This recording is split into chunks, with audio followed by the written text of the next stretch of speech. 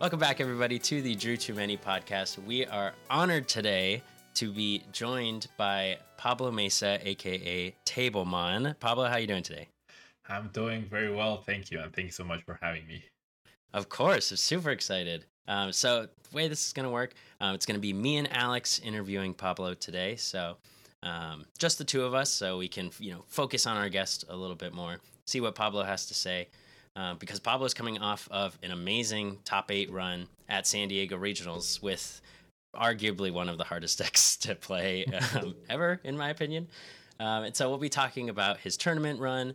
We'll have a trivia break as always, and then we'll be asking some more general interview questions to Pablo as well. So Pablo, I'm super excited to have you on here today too, because I know you've really been an inspiration. I know, especially for me as a fellow Latino Pokemon player. So I always love seeing when you do well, and definitely motivates me to do well and strive for that level too. So love that you're on here today. Thank you so much for the kind words, Andrew. I'm really happy to be here. Yeah. So great job on making top 8. Congratulations for sure.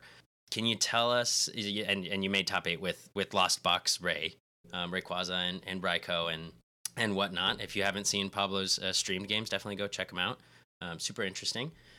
And so, can you tell us a little bit about your run, and maybe we could start on how you came up with playing this deck? I know you played it at Arlington too. So what was your thought process in going into this? Yeah, so actually, this deck goes all the way back to originally Japan. Yeah, I saw it. I keep track of the Japanese metagame and stuff. I saw Rayquaza get a little bit of play there. And that piqued my interest because I've always been a big fan of one hit KO Pokemon. Feels good. And that Rayquaza also brought me back a little bit to 2004 and Blaziken Rayquaza EX, yeah, which this Rayquaza does the same thing but hits stronger. So that piqued my interest, and the fact that Rayquaza and Raikou share 2 of the 3 different energies made them obvious companions. Yeah, especially with the Mirage Gate possibilities. But then I had that deck on my radar. I played it when Lost Origin was out, or Seal of Tempest. I don't remember. For my channel, I just did a video. It had won a tournament online as well. But I left it there. I was like, oh, that's a cool deck, right? And that was it. But then at LAIC, I saw Adam Hawkins playing the deck, and I casted his games there. And I was very interested by the deck, and he was doing really well. And he didn't even end up using Rayquaza at some point. It was just the raw strength of the LostBox synergy with Colress and Cramorant and Sableye. That was good enough to win games, And so from there, that piqued my interest, and I felt like that was an interesting deck, but also had a lot of potential. It was under big time under the radar, and it felt like my style of deck, where it's you have so many different decisions, and because you're a single price deck, I feel like the longer the games go by, one of my biggest strengths in Pokemon is decision making, and making the right decision. And so, I've messed up big time on stream lately, so that's a little ironic to say, but most of the time, that I feel like that's one of the big edges that I've had over the last 20 years of competition. So LostBox decks imply a lot of decision making. Sorry, go ahead.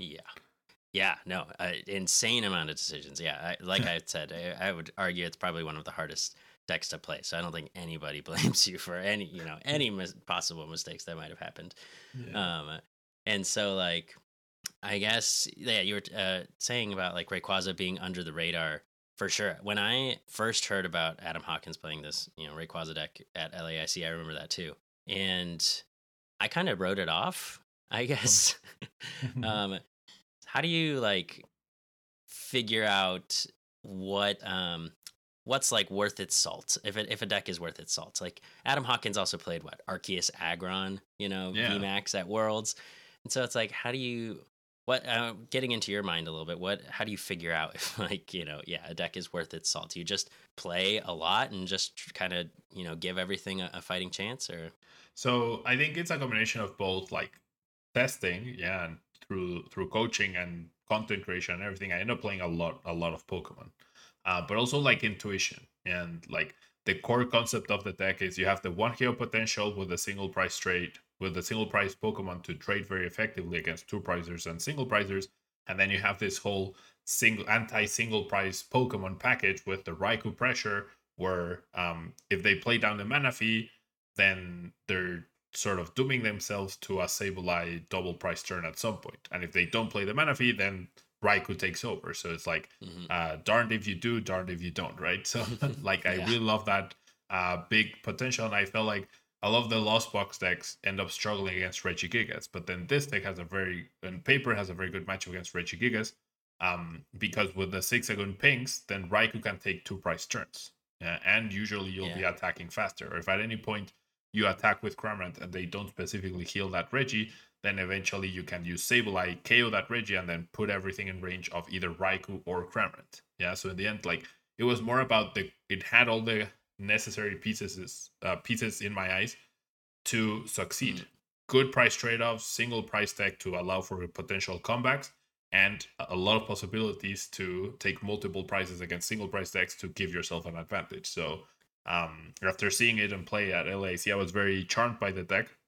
But because there was so little time between LAC and Toronto, which was the next weekend, and like I was traveling back from Brazil, and then I left for Toronto like 2 days later, so I had very little time to actually dedicate to testing. And as you mentioned, it's a very complex deck in its decision making. And I did have the deck built. I bought the Rayquaza at Toronto, but I wasn't confident enough in the deck or in my playtime with the deck to really justify. So I went with Boring Lugia. I sucked with it, and then I was like, okay, I did not enjoy playing this deck. It also sucked for me, so like I couldn't do the basic thing, which was get turned to Arceus. And so I'm just gonna put in my time now that I have a couple of weeks until Texas. I'm gonna put in the time and make like the highest effort to get this deck going. And I was definitely there for Texas. I just happened to run into Empoleon 4 out of 5 games in my 2 win-ins, and that was very unfortunate. Gosh. Yeah. That can't feel good. Yeah, that sounds terrible. But then you brought it back. Yeah, exactly. Like after Texas, like after that, how the deck felt at Texas, and like the confidence that I had playing it, I was like, okay, as long as I don't somehow manage to hit the 2 people with Empoleon and they happen to start with it every single game, like I'll be fine, you know. So I just ran with the exact same 60, and I was in my first win and in at San Diego, and I hit the same deck with Empoleon, and I lost. I was like, oh no, it's happening again.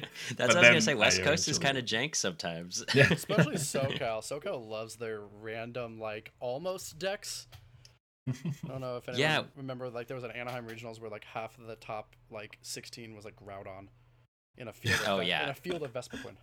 Well, and then like was it Makani Tran got top 8 too with like 1/1 Flying Pikachu, 1 Empoleon. So they were my loss. They were my loss, and they won. Oh, really? The number 1 seed. Yeah.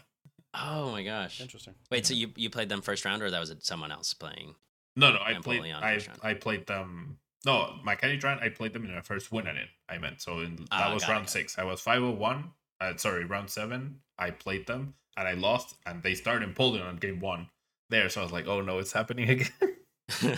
Oh no, the flashbacks. Yeah, exactly. Like they played 12 different basics. Like if you retreat into the Empoleon, fine, but just don't start it raw. Like that's such high. That's tough.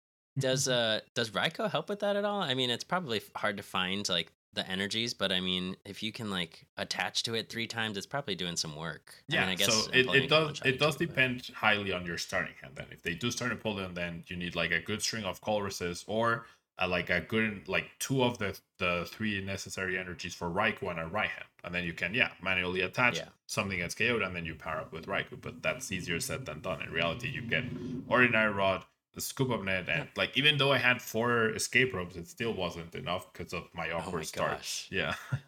Pablo, it's easy. You just draw the energies. Easy peasy. I don't know if this is like kind of derailing a little bit from trying to get into a tournament run or a tournament report. Go for it. I can't think of a better time to ask it. Is agree or disagree? LostBox is the gatekeeper of other single prize decks now that it has a way to beat Regis. Oh, 100%. Yeah, it absolutely is. And even without the way to beat Regis, it was 100% the gatekeeper. Sableye is too strong against single price decks. Yeah. Would you say that there is, what percentage chance does a rogue random single prize deck have in the current meta because of LostBox? I mean, probably 30%. 30% at best. Like, yeah, and the best chance you have is to just dodge LostBox. The real question Alex is trying to get at is if he can find a reason to play Single Strike Cinderace Mustard Beedrill box. A little bit of that, and a little bit of I was actually having a conversation with some of our locals. Shout out to Owen, like yesterday, because I was ramming that matchup like I was going out of style, and we just came to this conclusion. It's just like, man, you can't do anything fun and creative with single prizes right now because of LostBox. Yeah, 100%. Agreed, 100%. Cool. So you talked about the Reggie's matchup a little bit too, because Raikou, I learned from the Lugia matchup too, from playing Lugia versus Reggie's, that Raikou is a little hard to deal with for Reggie sometimes. If you can't find a net or something to pick up that 120 damage, then like Stoutland can hit you, or like, yeah, you had the Zigzagoon pings. So the Raikou can be hard to deal with for sure. I am curious, like, what if they like attack you with Regigigas, since that has, you know, a little bit more HP? Does that make it harder? Did you have anybody try and do or take that route? Oh yeah, it definitely makes it harder. But like in the end, it's about like you don't need to get a 2-price turn every single time, right? You might even need to do it just once. So like it's about making sure you have the response to whatever they have. Yeah, it's not missing a bit and making sure you get a KO for every KO they get, and ideally you want to get the KO first. So if they have Reggie, you commit to the Rayquaza. If they have other stuff, then you try and pull off the Raikou play. If not, you commit to the Rayquaza. Like that's the beauty of the deck. Like you have the options to weather out whatever they're doing in the beginning, and then find the spot to get that 2-price turn. That's the key. Yeah, you don't need to 2-price turn. Like if you get 2-price turns, then absolutely you're going to win that game. But you only need to do it once. Mm-hmm. So do you think that this is the best deck in format? I feel like with how the metagame right now is, I would like to say yes, but the deck also relies heavily on strong starts. Like if you get a weaker start, and I feel like chorus. Like if there was a way to sort of guarantee Colress without committing to Aluminium, I would say unarguably it's the best deck. But in how strong it is, it can also be weak and unreliable, and just the variance that the flower selectings add to the deck, like sometimes they can be game breaking. I've lost games because I needed 2 cards specifically from the deck, and I flower selected into both of them, and so that immediately ended the game. So I feel like the deck is very powerful, but it has enough weaknesses and enough like exploitable aspects, and potentially like the metagame could shape around heavy Empoleon usage, heavy Weezing usage, things like that, to where it's not necessarily like overwhelmingly powerful. I still think Lugia is overall a better deck and a more adaptable deck in that sense. But this is a close second. I would say the best decks are definitely Lugia and this, but I wouldn't say this is the undisputed number one. I think it's I think it goes into something along the lines of like Lugia is also I feel a little bit easier to pick up and play for the average player, right? Too. So like that should play a factor into determining BDIF, because like if BDIF is like super hard to play, I don't think the general consensus is that it would be best deck in format, because people aren't willing to admit that it takes a much more dedicated training regimen to get to that level, if that makes sense. Well, it's like maybe when like Urshifu and Teleon was like maybe closest to BDIF. Yeah, because I can't think of a BD like it's. I think famously like stuff like Lux Chomp is one of the harder to play BDIFs, but if you like look back at some of the most iconic BDIFs, none of them are crazy difficult.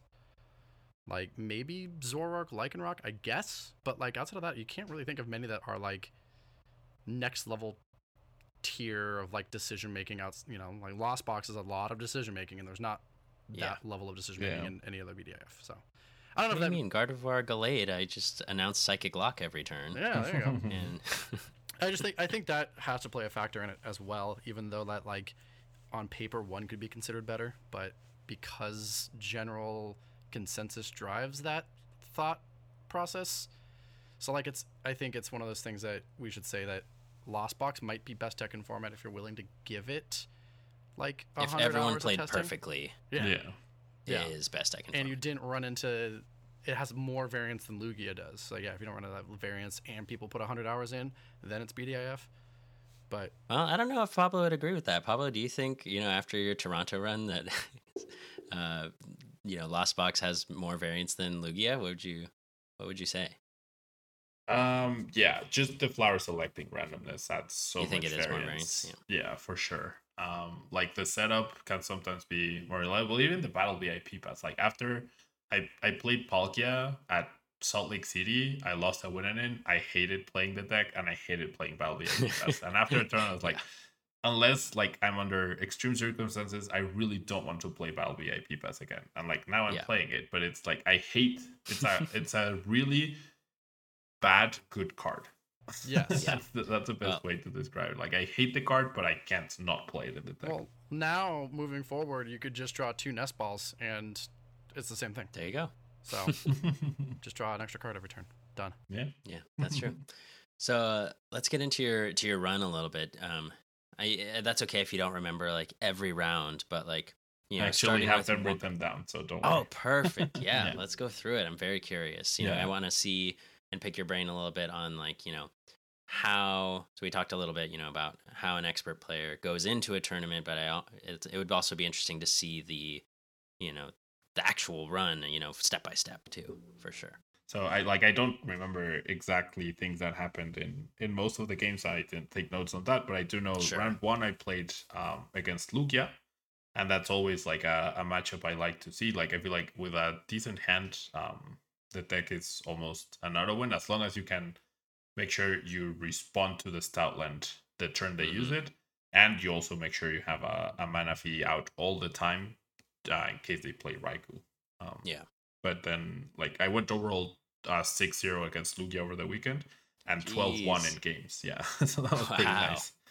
Yeah. What is speaking of the Stoutland, what is your like immediate response? Because I know I've seen these LostBox decks with like Twin Energy and Snorlax and Choice Belt as like their response to Stoutland. But do you think that's necessary? And like, what was your response? Oh, it 100% is Rayquaza. That's the way you want just KO. Rayquaza, okay. And that's how you deal with it. You just go in with they KO, you respond with the Rayquaza, and that's fine. You trade it at 2 for 2, then they take out 1 prize card, and then you continue the price trade off that way. And if they use Lugia, then you get another 2 prize at some point. So it's always fair. If they end up playing Dunsparce and Manaphy and they bench them, then that opens up an easy Sableye 2 price turn.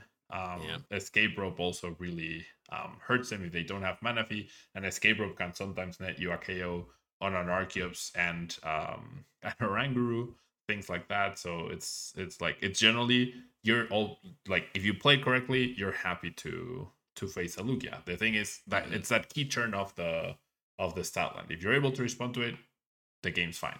If you're not able to respond to Stoutland, the game's over. So it's like a very hit or miss at that point. Yeah, that's kind of crazy how many, like, now that you say it and like list them, how many potential like chances you have for double prize turns. Like KOing, return KOing the Stoutland. If they don't play Dunsparce and Manaphy, KOing a Lugia with a Raikou. Or Raikou taking out 2 single prizes, or Sableye taking out 2 single prizes. Like, that's crazy. I didn't think, I guess I never like thought about the whole extensive list of why. We've been in this format for since like October? November. Yeah, forever. November.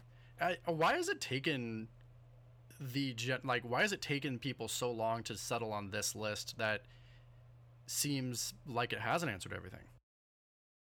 I don't know. I think on paper the Rayquaza just looks gimmicky. It's like, that's what I thought initially too. A lot of damage for a lot of energy, but playing a lot of different energy. I mean, on paper, the Kyogre looks gimmicky, so there's that. Right, yeah, absolutely. And that was another part of why I decided to go with Rayquaza. I feel like Kyogre is good, but you have 1 big attack.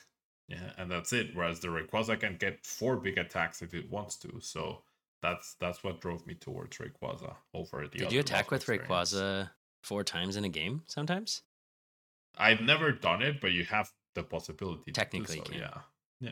Well, you're not really a real Rayquaza LostBox player if you don't use it 4 times in a game, so hop to it. Hop to it. You got to use it. I want to take all 6 prizes. I expect to see it on stream tomorrow. You talking 4 times with it. So you beat that easy peasy. Yeah. So round 1 was Lugia. Round 2 was Lugia. Round 3 was Arceus Duraludon. Not the person I lost to in top 8. And I don't remember exactly how, but I remember I messed up my sequencing on game 1. So instead of winning, like it took like 35 minutes. Instead of winning game 1, I ended up losing because I missequenced something. Or maybe I was taking notes throughout the tournament about my prizes, and I think I wrote down the wrong prize card or something. Oh no! So like something went wrong at the very end, where instead of having guaranteed game, I ended up losing the game, and so I won game 2, playing like as fast as I could, and so I tied that one, and then that's crazy. And I mean, that totally makes sense too, because like playing LostBox, like you're thinking about a million different things. Yeah, it's easy to mess up. It's so easy to mess up. For sure. Yeah. And then round 4 was Mew. Round 5 was Lugia. Mew win. Round 5 was Lugia. I also won. And then round 6 was Palkia on stream. That was my stream match against Jake Gearhart. What was your record at this point? On stream I was 401. Okay. Yeah. And then sweet. Yeah, and then I beat Jake on stream playing his Palkia deck. So I was 501. How is that matchup? I can't imagine it's good for him. Yeah, like Raikou destroys them, and it's the same. Like if they bench Manaphy, then you have options to go KO Sobble, KO Manaphy at some point in the game, easy. If they don't bench the Manaphy, then of course the Raikou just wrecks them. You apply so much pressure, you're very efficient. As long as you bench your own Manaphy, and like even if you don't bench the Manaphy, they can get 1 2-price turn with Greninja, but they'll never get 2.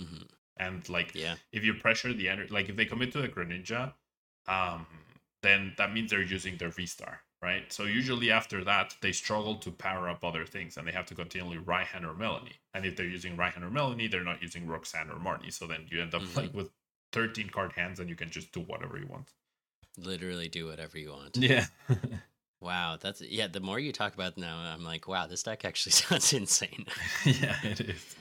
So I think, like, now that you mentioned, Roxanne and Marnie, one thing, again, getting back to like the perception of Rayquaza LostBox prior to, it having some really big results, was, it seemed a little bit gimmicky, but also it seemed like Marnie hurt really bad sometimes. Yeah. So like, how did you feel every time you got Marnied? Were you just like cringing inside and like hoping to draw some good cards, or like how did it feel? So I personally have a raw hate towards Marnie. It's been like the last 3 years of Marnie have been traumatizing to me. But with Oranguru it was fine. Like Oranguru is such a good card. Like Oranguru is so essential to the deck. Like that's usually when I've talked with people since Texas or San Diego, like they usually want to be like, no, I'll cut the Oranguru. But like for me, Oranguru is like the MVP of every game. It protects you against Marnie. It helps fix awkward flower selectings or Colress sometimes, and it helps also Mirage Gates. Like I think that's an undervalued asset of Oranguru. Like because you don't play any hand shuffle, so there can be points where you end up just accumulating a lot of energies in your hand, which you actually want in the deck to be able to Mirage Gate onto something. And so Oranguru, I'd say Oranguru was a big factor in 80% of my matches that I won, like big time. Damn. Especially anything that played Marnie. Just like saving that Colress, saving the Raihan. Say that again? Is 2, if you played 2 Oranguru, is that too many? Yeah, that's too many. Unfortunately, that's too many. Yeah, but every time I priced Oranguru, I was very, very sad. Yeah, and you didn't have the heavy ball, right? But so it's not that level of like important to this variant of right. Yeah. Okay. Yeah, but I mean, you also play the odds, right? Like it's the 10% chance to prize it. So 9 out of 10, you'll have it. Yeah. Yeah, that's like why I played what did I play? I played like Reggie's with no heavy ball in Peoria. Wait, actually? Working out. Yeah. Oh my God. Yeah, Drew, my testing buddy, Drew Kennett, was like, hey, cut the heavy ball. It's a 3% chance to prize 2 Reggies. Yeah. And we were like, okay, we'll play the odds. I think I'd rather play a one-off steal and the heavy ball than no heavy ball, but yeah, that's fair. Yeah, well, I forgot our reasoning for that, but like sometimes even just prizing the steel and having to search for the heavy ball is like so awkward sometimes Yeah, too. for sure. Yeah, finding it can get awkward for sure. Yeah, but then it's probably a lower chance of like specifically prizing the steel. I don't know. I hadn't worked out those odds, but yeah. Anyways, back to the Oranguru. I think one really strong aspect about it too is like, you know, we've talked about millions of things you have to think about while you're playing LostBox. You're obviously not like memorizing the contents of your deck at all times, especially when it's changing so often. When you're rotting stuff back, you're Oranguruing stuff back into your deck. I think one really nice thing about Oranguru is that you can almost like guarantee you're like, I am at least getting one energy off this Mirage Gate, even if I don't remember like how many energy I have left in my deck. So I'm sure it almost feels like securing, like it's like your little safety blanket. Yeah, exactly. It's exactly that. It's my support system. Yeah, my support animal. My support Oranguru. Yeah. So that was Jake Earhart on stream. Yeah, that was round six. And then round 7 was McCanny with the Arceus deck. And game 1. So this is the winning in. Yeah. First winning in, both at 501. Game 1 he flips over Empoleon. I was like, oh my gosh, how is this happening to me again? Someone up there hates me. Yeah, exactly. So I lost game 1, I won game 2, and then game 3. I'm pretty sure I drew horribly. He didn't start Empoleon, but I also drew very badly, and I just couldn't get there. Gotcha. So yeah, I lost, and so I was at 5-1-1 in the exact same situation as Texas, and then round 8 I played. Oh, sorry. Oh yeah, quick question about that matchup again too, because Makani's list was kind of interesting in that, like, there wasn't, if I recall correctly, there wasn't a way to attack with Empoleon. No, right? There was. There was. He had waters. Yeah. Oh, okay. But it wasn't like something like Palkia where you can, be super aggressive with Empoleon. Right. Yeah. Eventually he ran out of ways to attack with Empoleon, but at that point he was so far ahead that it didn't matter in game 1. Got it. And then he has Flying Pikachu and stuff too. Yeah, but with Forest Escape Rope, Flying Pikachu is less of a threat because like they always end up benching other stuff, right? Like, so you'll always have other prizes, and you do have the potential to go Escape Rope boss at some point. Mm-hmm. Yeah, that's a good point. And Rayquaza just blows. Yeah, Rayquaza blows it up exactly. Or even, I guess you could. Actually, did you play belts at all? No belts. Okay, no belts. Yeah, you probably don't need it. But I guess with Goonping you don't need it. Yeah. Well, I was thinking if you did, you could theoretically do 300 to a Flying Pikachu with Raikou, then Zigzagoon Ping. Yeah, that's probably too extra, not needed. Yeah. And then round 8 was Lugia, and then I won that very straightforward, and so I was finally in day 2, guaranteed. At 6-1-1. Yeah. And then round 9 I played against Justin Bokari playing Regis. And I won game 1 pretty convincingly because like his attack was he couldn't find the right energies. His attack was delayed, and I was, I think, 2 prizes ahead by the time he started attacking. So I just ended up, it was close. He definitely made it close, and I found out then that they were playing the Cape of Toughness, which made it literally more tough to win. And then game 2 was very, very close, and he misplayed. In order, so like if he hadn't, so the end result was the last turn I needed to go Escape Rope to send his Gigas with a Cape to the bench. Everything else was damaged, and then I could go attack with Raikou, take my last 2 prizes. But he misplayed.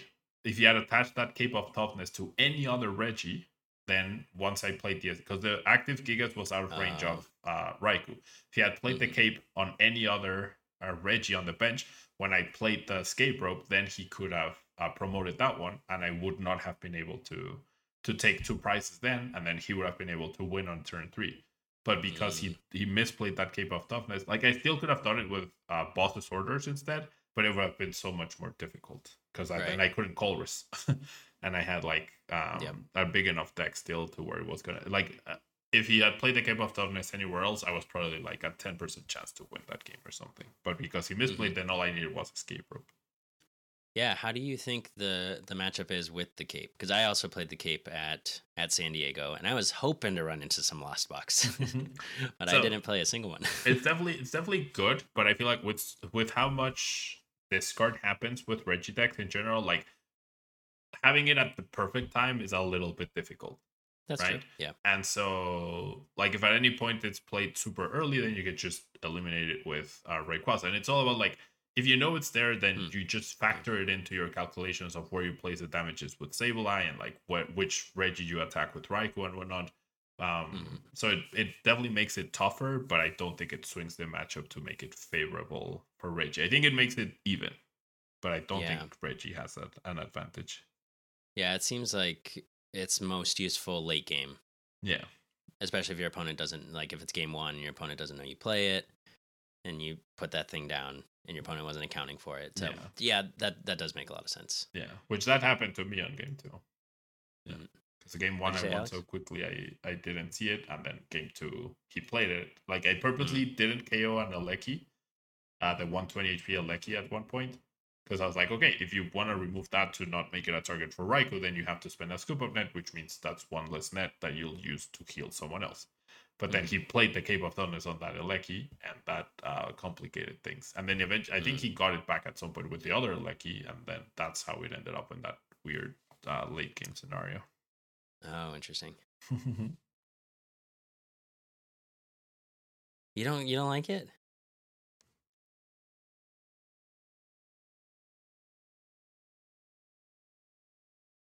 It's great for the mirror match. We were expecting a lot of Reggies at San Diego, and so the satisfaction, Alex, when you are playing the Reggie mirror match and your opponent, neither of you have missed a beat, and you're both just swinging each turn, taking prizes, and your opponent has one prize left. They're so close, and then you've put a Cape of Toughness, and they cannot knock out your Reggie. Oh, that is bliss, my friend. All right. I'll take your word for it. Reggie's is not my shtick, but I'll take your word for it. So what about after that, Pablo? All right. So then I was 7-1-1 going into day 2, and then round 10 I played against Eternatus. Hey, I ended up winning. Yeah. I ended up winning that. My opponent definitely drew less than ideal. And I had the ways to, like, I had good enough hands and enough energy attachments to just play around the Raikou, and 4 escape rope made a big difference there. Oh, yeah, that's what I was going to say. Like, people, what I've seen since San Diego, people are just immediately, without testing or anything, they're just taking out 2 escape ropes and adding 2 switch cards, which I would love to have, but I do feel like 4 escape rope is, like, it's very disruptive. It helps against Flychew and Weezing, which are obviously annoying cards for the deck. And I think a very undervalued thing is, like, they actually help, like, they promote misplays from your opponent. That's like, true. I beat Mike Fouché. Speaking of X-Files, I beat Mike Fouché at Texas. What a bad player, am I right? I beat him at Texas because he misplayed off of my escape rope. So that was a big deal. It also helps to send away Parasol stuff from the active so that you can stabilize. So, like, four escape rope to me is fantastic. Yeah, that's a really good call. We love Mike Fouché. Of course. Just to clarify that.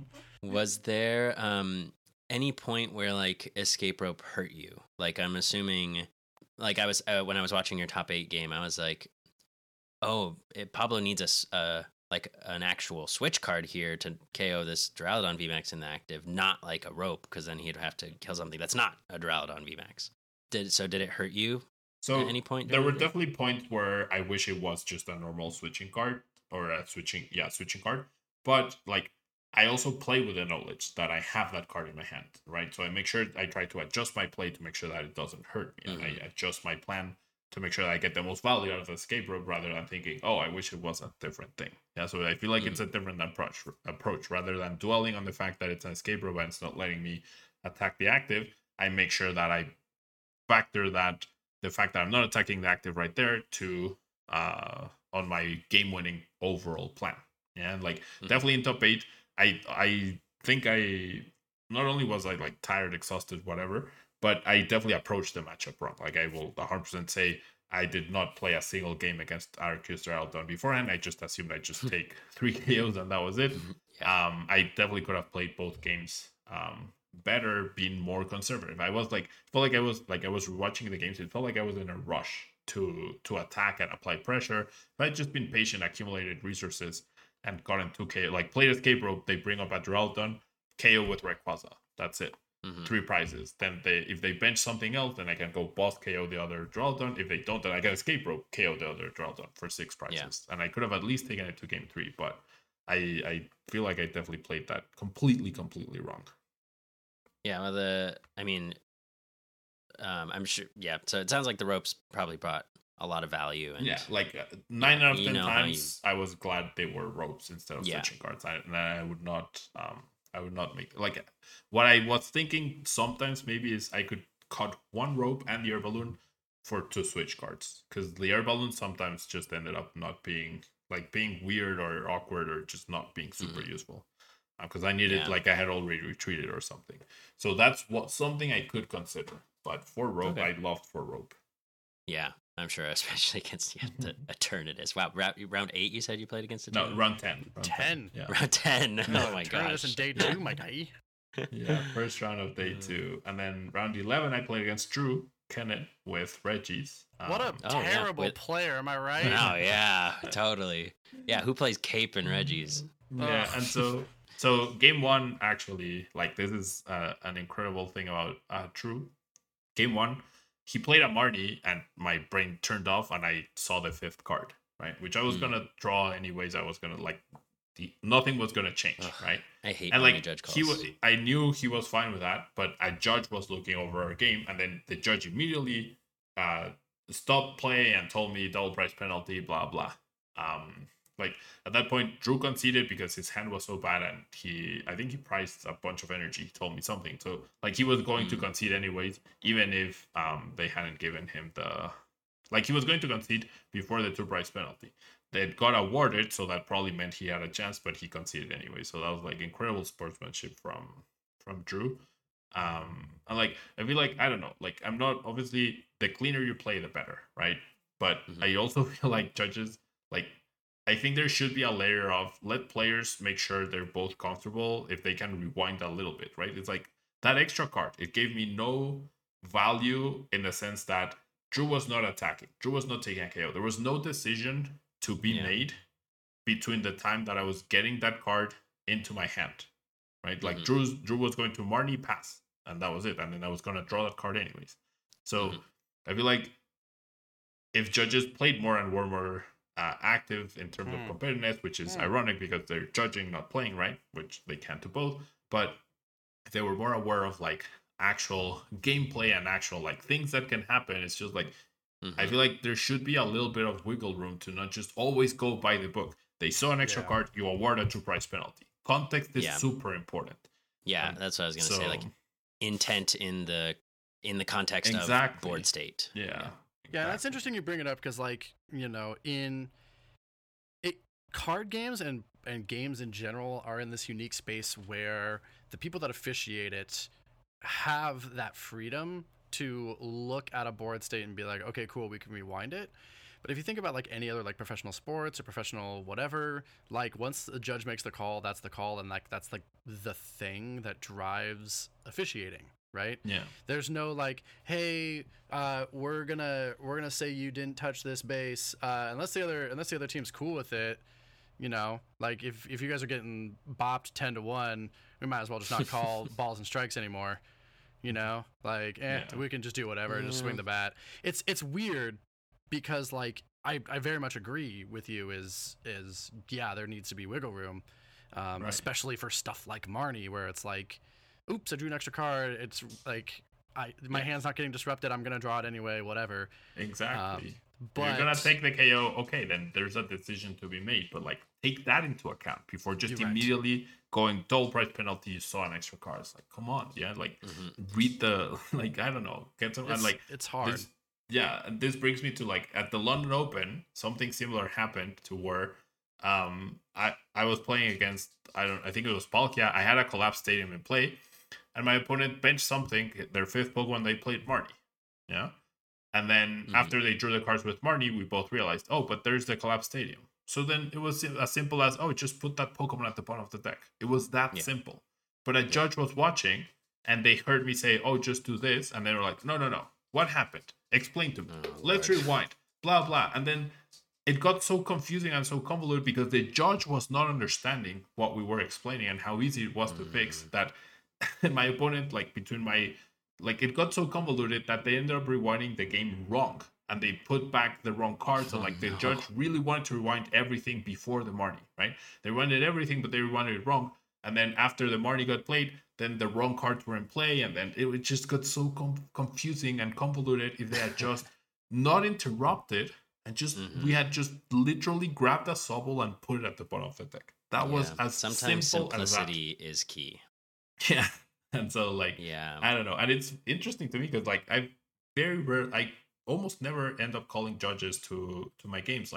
I'm usually a guy that I know a mistake. You can tell a mistake from a misplay and from an attempt at cheating, right? I feel like as a top player, it's very easy to tell the intent, the persona, the player. It's very easy to tell. So then, if we have that little bit of wiggle room, it's I don't know.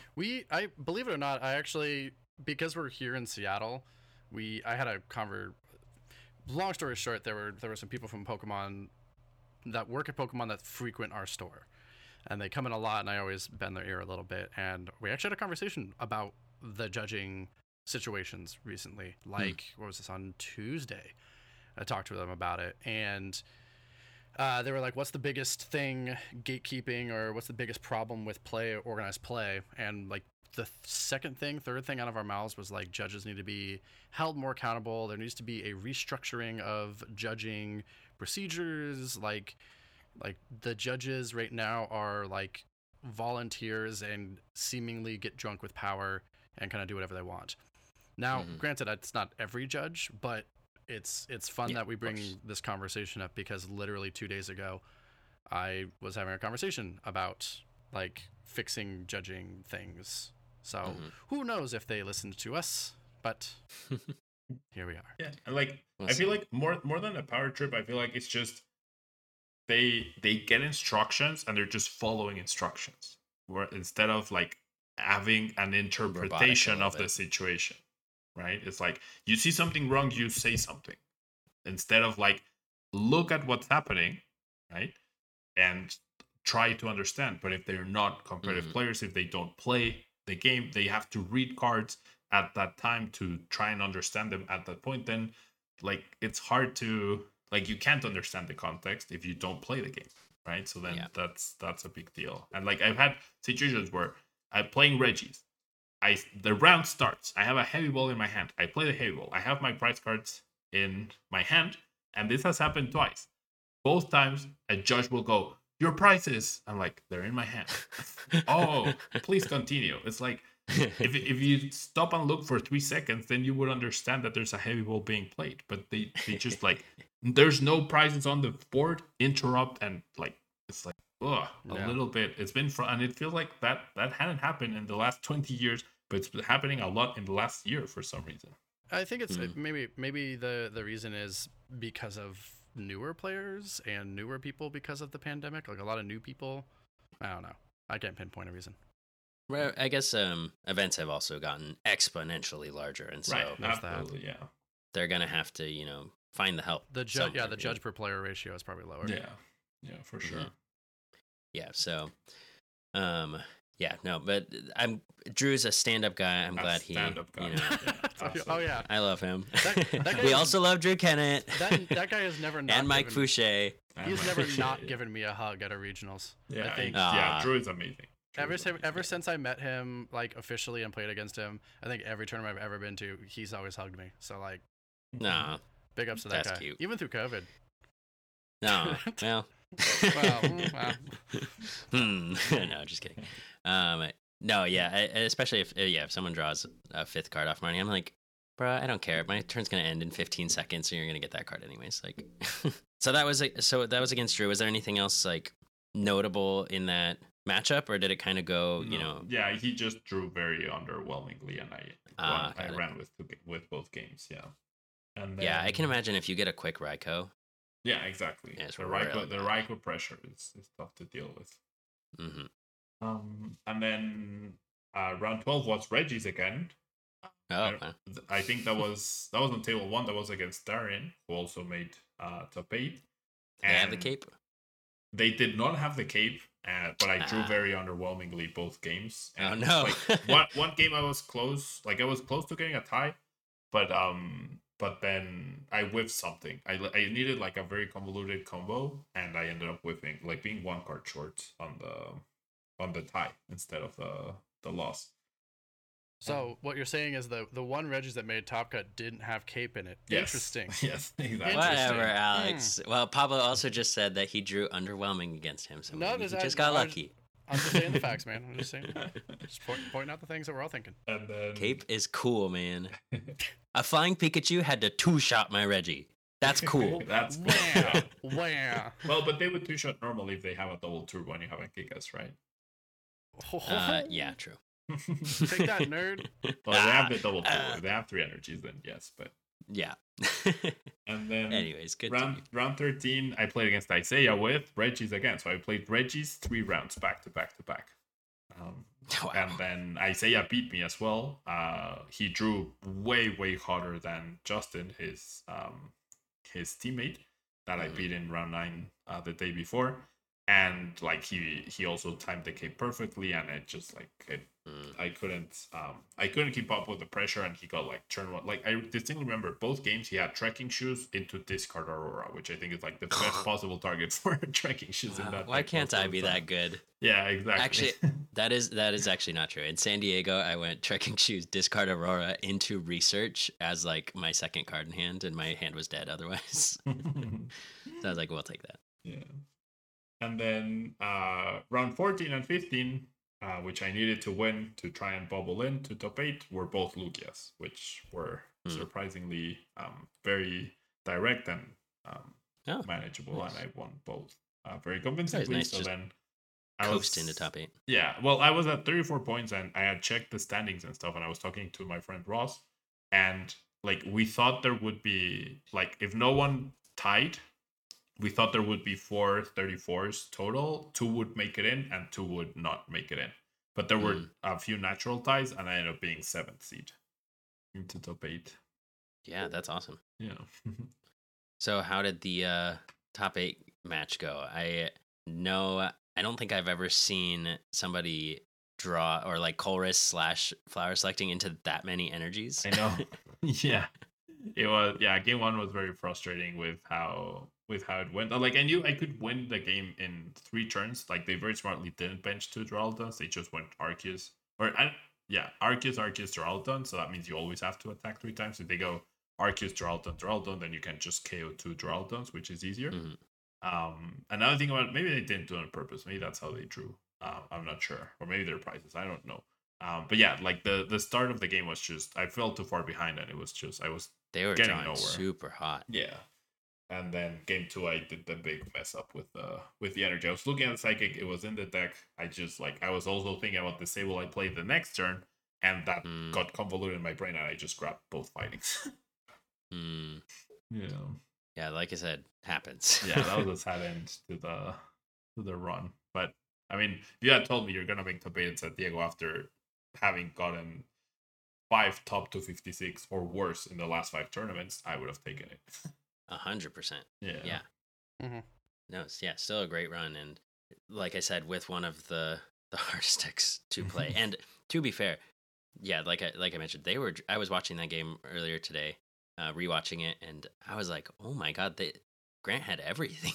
Yeah, he had a boss for Rayquaza on 1 turn 2. Yeah. Early game 1. I was just like, oh my goodness, why can't I draw like that with Arceus Duraludon? Yeah. So one thing that I thought was interesting too about your top 8 match was that you scooped after you had taken a big KO with Rayquaza. So I think it was maybe turn 3 or turn 4, but you had an opportunity to KO his Duraludon VMAX with a Zigzagoon ping, right. Rayquaza knockout. And then it was during his turn, he was I don't know, playing an Evolution or Incense or something then. But then you scooped that game. Yeah. And decided to go to game 2. So like, what was going through your head at that point, and how did you make the decision, especially with a lot of pressure in top 8, to scoop that game? So I think it was like, I think the correct play is always to scoop, because one ordinary rod was in the loss zone, and I had already needed to play the other one. So I needed 3 big KOs, 2 Arceus and 1 Duraludon, and I only had 2 Rayquazas available. So my only chance was him not KOing my Rayquaza once. And the only way that would have happened is if he didn't evolve the benched Arceus into Arceus V-Star, because the second attack does 110 with the double turbo that he attached. But once he evolved, he had back-to-back KO. So I needed my Rayquaza. My second, like, I took the KO on the Duraludon. Then that Rayquaza was going away. Then I could recover... I think 1 Rayquaza was lost zone, so I could only recover 1 Rayquaza once. And then if I knocked out that Arceus and he didn't evolve, then my Rayquaza would be alive and I would be able to close out the game. But as soon as I conceded, as soon as he evolved, I did not I saw chat go crazy. Oh no, they played Marnie, now he's conceding, he hates Marnie, blah blah. I did not. That's what I thought too. Yeah. I had no chance at that game anymore because I did not have enough Rayquazas. I couldn't attack 3 times with Rayquaza with the resources I had left. That is why I conceded. Like, it was literally impossible for me to win. Yeah, interesting. Yeah, it's cool hearing about all of the like mental gymnastics. It sounds like you were going through trying to figure out like all of the little scenarios that could happen, and the worst case scenario. And then when you saw my one hope was that he prized the Arceus V-Star, or he just didn't find it. As soon as he as soon as he showed the Arceus V-Star, that's when I conceded. Not because of the Marnie. I just knew I couldn't, like, my Rayquaza was not surviving, so I had no chance anymore. Yeah, wow. So that was game 1. So then in game 2, I know you talked about, like, not seeing the psychic energy, and totally happens. Do you think, like, did you have enough resources in that game, do you think, to close it out? Like...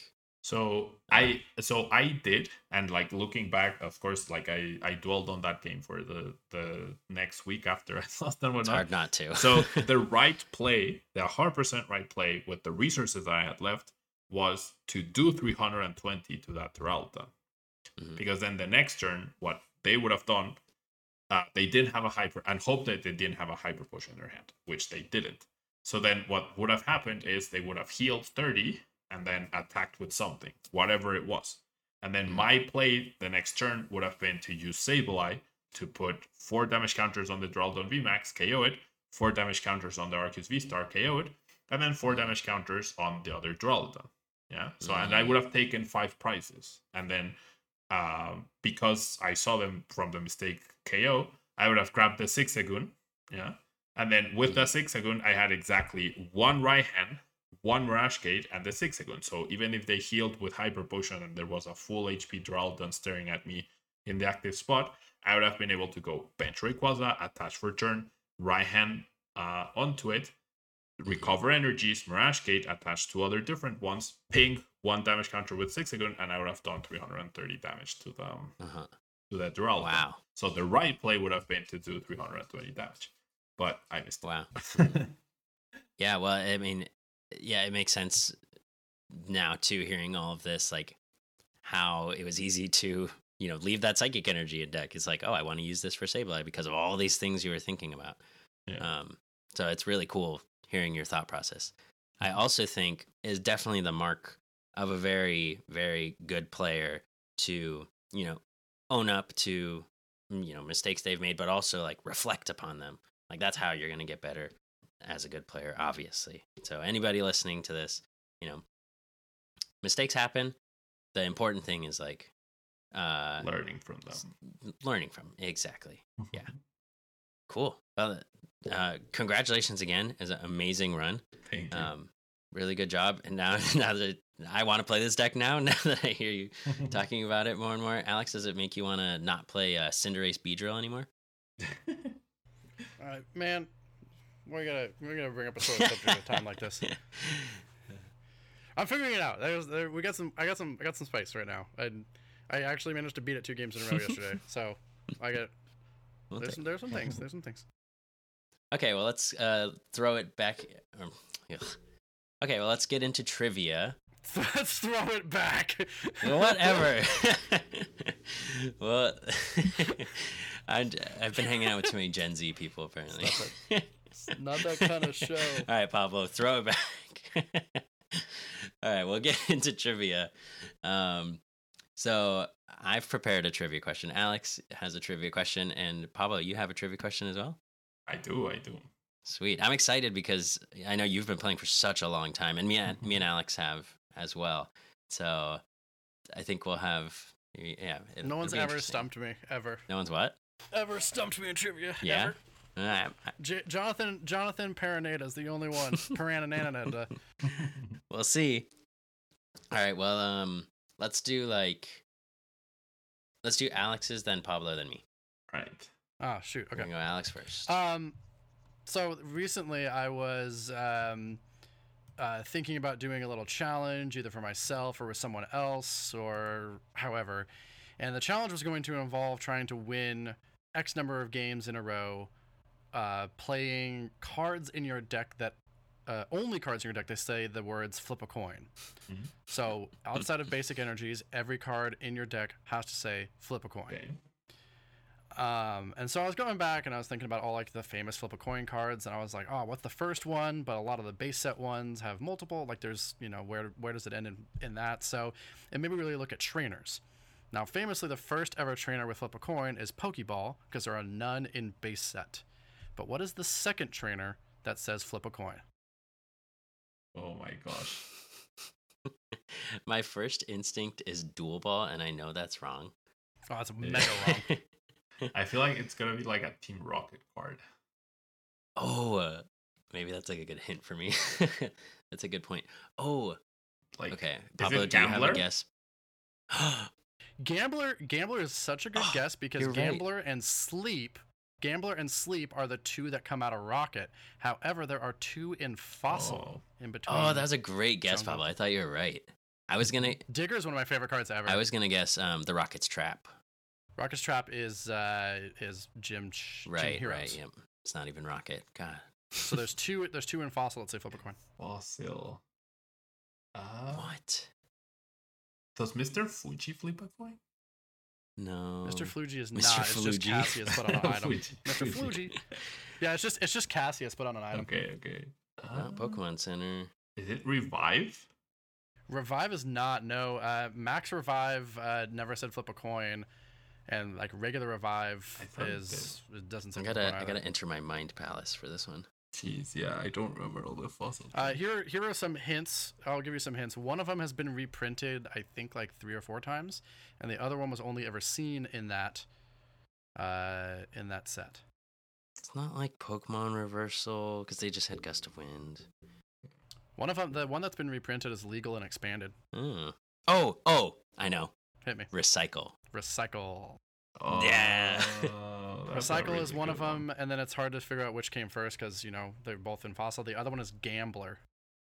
Wait, Pablo said Gambler. Wait, what? That's what I said. Yeah. When did you say Gambler? He said Gambler was his first guess. No, I thought you said Digger. Oh, my gosh. No, I said Gambler. Christ on a cracker. I look at the fool now. All right, you know what? Me and Pablo both got that one right. We both got the one of the two. So I'm such a dum because I'm looking at the cards in front of me, and I was looking at Digger, and I'm like, yeah, dude, Digger's the best. I feel validated. Good job, Pablo. I'm sorry. I'm proud of you. Thank you. I feel old, but I'm also proud that I got that one. Gosh. That's funny though. All right. Yeah, I was like, that's a great guess. Yeah, it's I was so surprised. I wasn't sure. I wasn't sure on which side it was. Yeah, no. So okay, you get credit for that. I misheard. I'm the dumb. No worries. I'm the big. No worries.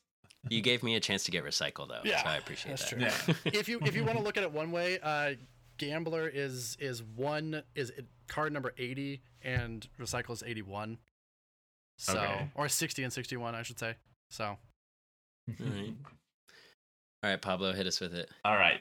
So I guess this is more general. Which Pokemon has won every single type of event that has ever existed.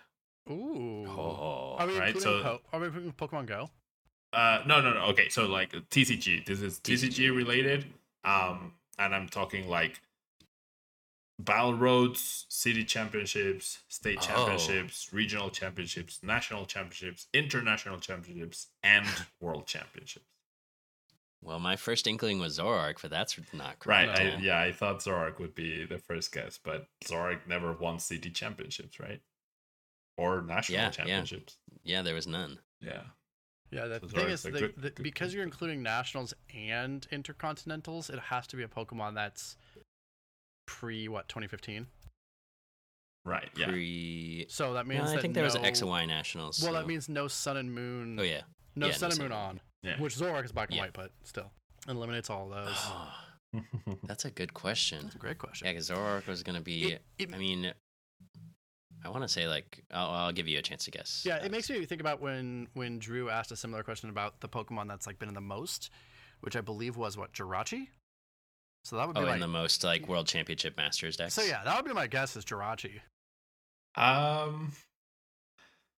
mean, I want to say yes, but I wouldn't say Jirachi. I guess, I mean, I'm not entirely sure. Jirachi is like probably correct, but I want to say like Jirachi has always been a support Pokemon, right? So like, yeah, you're thinking like the star of it. Yeah, exactly. Got it. Okay.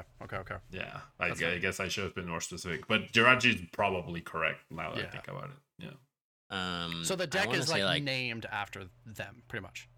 Right. Got it. I'm gonna say Gardevoir. Yeah. Yeah, that would be my other guess. Yeah. Gardevoir. Let's go. Yeah, now there's so many good Gardevoirs. Now I'm really curious if you included support Pokemon, if it would still be just Gardevoir, like if Jirachi actually does make the cut. You gotta imagine. I mean, yeah, I gotta imagine, yeah, because there's been so many support Jirachis, right? Yeah, Alex is gonna go on a 2-hour long rabbit hole. You know it. Yeah, I'm gonna be up late tonight. That's exactly exciting. That's exactly how I am. Shoot. Now we know what Alex is doing for his Friday night. I was gonna work late tonight too. Not anymore. Yeah. All right, my turn. Which one of the following archetypes did not earn the legendary Pablo Meza a cash prize? Zora Glycopod, Dusknoir Trevenant Tag Team, Malamar Giratina, or Arceus Dialga-Palkia Tag Team. I think Pablo's going to have a little bit of an advantage over you. Yeah. I'm pretty confident on my answer. Can you go through like each one of these multiple choices and like explain why they're either incorrect or correct? Do you want Alex to guess first, or do you want me to explain? Shoot. Oh yeah, okay. The problem is that the tag team era was when I was student teaching, so I was still like traveling and competing, but not paying attention to anybody else other than me. So ADP. Nope. Okay. Oh, it looks like somebody stumped you at trivia, Alex. Fun fact: I made top 8 at the previous San Diego regional with ADP. In fact. Oh my gosh. Yeah. So I made back-to-back top 8 at San Diego. 3 years apart. Yep. Well. Oh, interesting. Yeah, I was also curious if you like remembered the tournaments that you like won the cash prizes. Usually I do, because I get emotionally attached to the decks I do well with. That makes sense. So like Zoroark Glycopod. Yeah, that was Mexico regionals. Mm-hmm. And then ADP was San Diego. What was the other two? Malamar and which one? Malamar Giratina and Dusknoir Trevenant. Dusknoir Trevenant was top 8 at Dallas regionals, and therefore it was Malamar Giratina that never earned me any cash prizes. Yep. Nice. Yeah, that's a very impressive memory. I was hoping, because I like looked at the Limitless page, your Limitless page, and I was like, oh, he won a cash prize with Dusknoir Trevenant once, but then didn't another time. Yeah. So I was like, maybe he'll get them confused. I think I was really trying to trip you up on this. The same for Zoroark Glycopod. But I feel like Zoroark Glycopod would have... I had a little bit of doubt of Zoroark Glycopod. I know I won a special event, And then I think I got either top 32 or top 16 at Mexico City Regionals. But like a top 8 is super memorable. And especially the Trevnar is like no one was playing Trevnar in the tournament but me and my friend. And I feel like so the last 4 tournaments, the last 4 regionals I've made top 8 at, I've lost in top 8, and I feel like I've been robbed in all 8. In all 4. Like I've been getting really unlucky in top 8. And the previous 4 were first, top 4, and top 4. And then as soon as I thought, okay, I can't lose in top 8, then the next 4 I've lost in top 8 each time. No. Yeah. You have to start thinking now. You have to reverse your thinking. Yeah. From now on, whenever we have a guest on, can we try to stump them with trivia about themselves? Yes, please. With their own stats. That's the next level thing. It's just like, ha. I was hoping I could get you with Malamar Giratina because you got top 4 at the special event in Costa Rica. Yeah. So I was hoping, but that didn't give a cash prize. So I was hoping. Yeah, I was special like, event don't give. But I did win a Nintendo Switch with Malamar. All right. Yeah. Sure. Well, shoot. That's just as good. Yeah. Yeah. I sold it, so it was technically a cash prize. There you go. No, that's so funny. Cool. Well, Pablo, we really appreciate you coming on. This has been a really fun time. I'm trying to think. Oh, okay. I do have one more question. Just as a dedicated Reggies fan myself, I gotta ask, why did you stop playing Reggies? And how do I stop? So, generally, just as I get emotionally attached to decks I do well, I also feel betrayed if I don't do well with that tournament. So then, Fair. I played Reggies at Peoria, and I was out of contention of day 2 by round 8. So I felt like, oh, I mean, they had the run, but I don't want to repeat the whole Greninja phase that I went through, where I won nationals with Greninja, and then I wouldn't stop playing Greninja despite not getting good results. So I wanted to try and take that bias out of me and be like, okay, I love this deck, yes, but it's had its moment. Yeah, I recognize that perhaps there's other options potentially. Yeah, but then I played Palkia at the next tournament, and I 100% regretted not playing Reggies. Yeah. Yep. I guess double-edged sword, but I mean, I think it is. It does take a very, I guess, mature perspective to be like, okay, I love this deck, but it's not it now for some reason. Exactly. I love this deck, but I love winning more, so I can quit this. Yeah, right. Maybe it's a competitive thing. Well, this has been super fun, Pablo. I really appreciate it. I really appreciate you coming on. Is there anything else you any shout outs? I don't know. Anything else you want to ask? I mean, shout outs to you guys for having me. It's been really fun. Thank you so much. Thank you. Shout out to Drew and Mike Fouché, who we lovingly mentioned in this podcast. Yep, for sure. And shout out to all the people that end up supporting Tablemon, which I wouldn't be able to have these amazing results and this good time and traveling and everything if it weren't for them. So they every victory, every good result, at least half of it is attributed to them. You're gonna make me cry. Yes, please go check out Pablo's channel, Tablemon, on YouTube. Do you want to shout out your other socials? Yeah, I mean, it's all Tablemon. Twitter at Tablemon, Facebook at Tablemon. I guess Instagram is at TablemonYT because it wouldn't let me choose Tablemon for some reason. TikTok at Tablemon, YouTube at Tablemon everywhere. Cool. And coaching too, right? On Metafy? Yeah, Metafy coaching at Tablemon. And I'll be adding some new training plans there in case people are interested. I've been trying to think of how to innovate the whole coaching aspect because everyone's doing coaching, it feels like now. Right. So I'm trying to be more innovative, and I have some ideas in the works with that. Sweet. All right. Well, we're looking forward to it. Thank you. Alex, you have any last thoughts? Thanks for coming on, buddy. It's nice to finally formally meet you after. Thank you. After hanging out with literally all your friends but you. Likewise, Alex. Well, I'm not often in Seattle, so it's understandable, right? I'm a little bit far away. Well, when you're in Seattle, swing by the store. Brian would like to say hi. Sure. Yeah. Yeah, so thanks again. And thanks everybody for listening. We'll be back next week with another episode. So be sure to stay tuned. And thanks so much for listening. Bye, everybody. Bye.